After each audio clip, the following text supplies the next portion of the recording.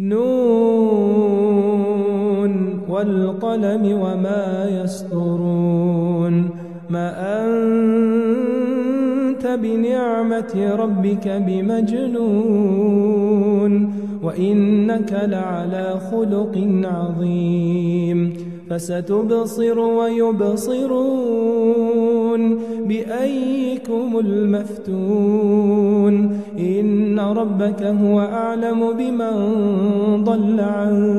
سبيله وهو أعلم بالمهتدين فلا تطع المكذبين ودوا لو تدهن فيدهنون ولا تطع كل حلاف مهين هماز مشاء بنميم مناع للخير معتد أثيم عتل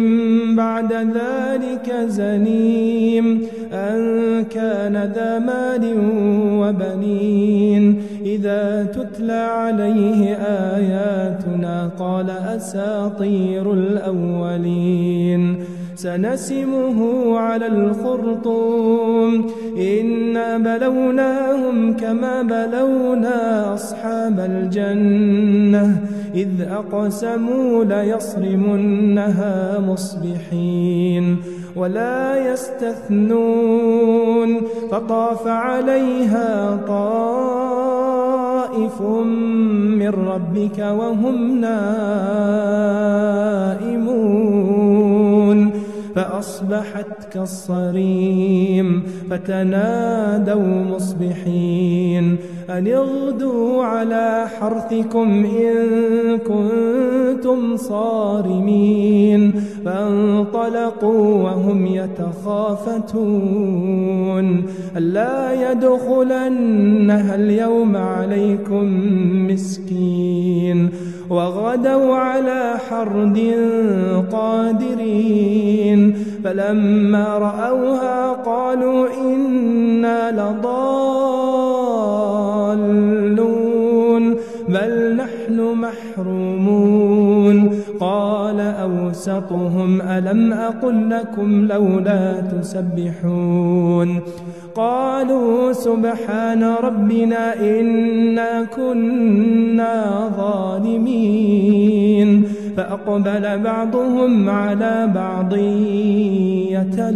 يتلاومون قالوا يا ويلنا إنا كنا طاغين عسى ربنا أن يبدلنا خيرا منها إنا إلى ربنا راغبون كذلك العذاب ولعذاب الآخرة أكبر لو كانوا يعلمون إن للمتقين عند ربهم جنات النعيم أفنجعل المسلمين كالمجرمين ما لكم كيف تحكمون أم لكم كتاب فيه تدرسون إن لكم فيه لما تخيرون أم لكم أيمان علينا بالغة إلى يوم القيامة إن لكم لما تدعون سلهم أيهم بذلك زعيم أم لهم شركاء فليأتوا بشركائهم إن كانوا صادقين يوم يكشف عن ساق ويدعون إلى السجود فلا يستطيعون خاشعة أبصارهم ترهقهم ذلة وقد كانوا يدعون إلى السجود وهم سالمون فذرني ومن يكذب بهذا الحديث سنستدرجهم من حيث لا يعلمون وأملي لهم إن كيدي متين أم تسألهم أجرا فهم من مغرم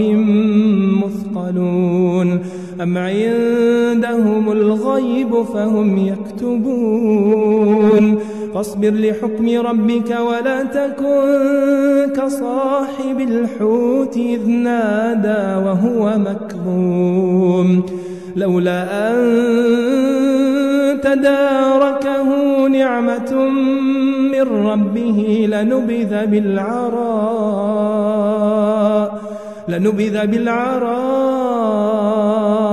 وهو مذموم فاجتباه ربه فجعله من الصالحين وإن يكاد الذين كفروا ليزلقونك بأبصارهم لما سمعوا الذكر ويقولون إنه لمجنون وما هو إلا ذكر للعالمين.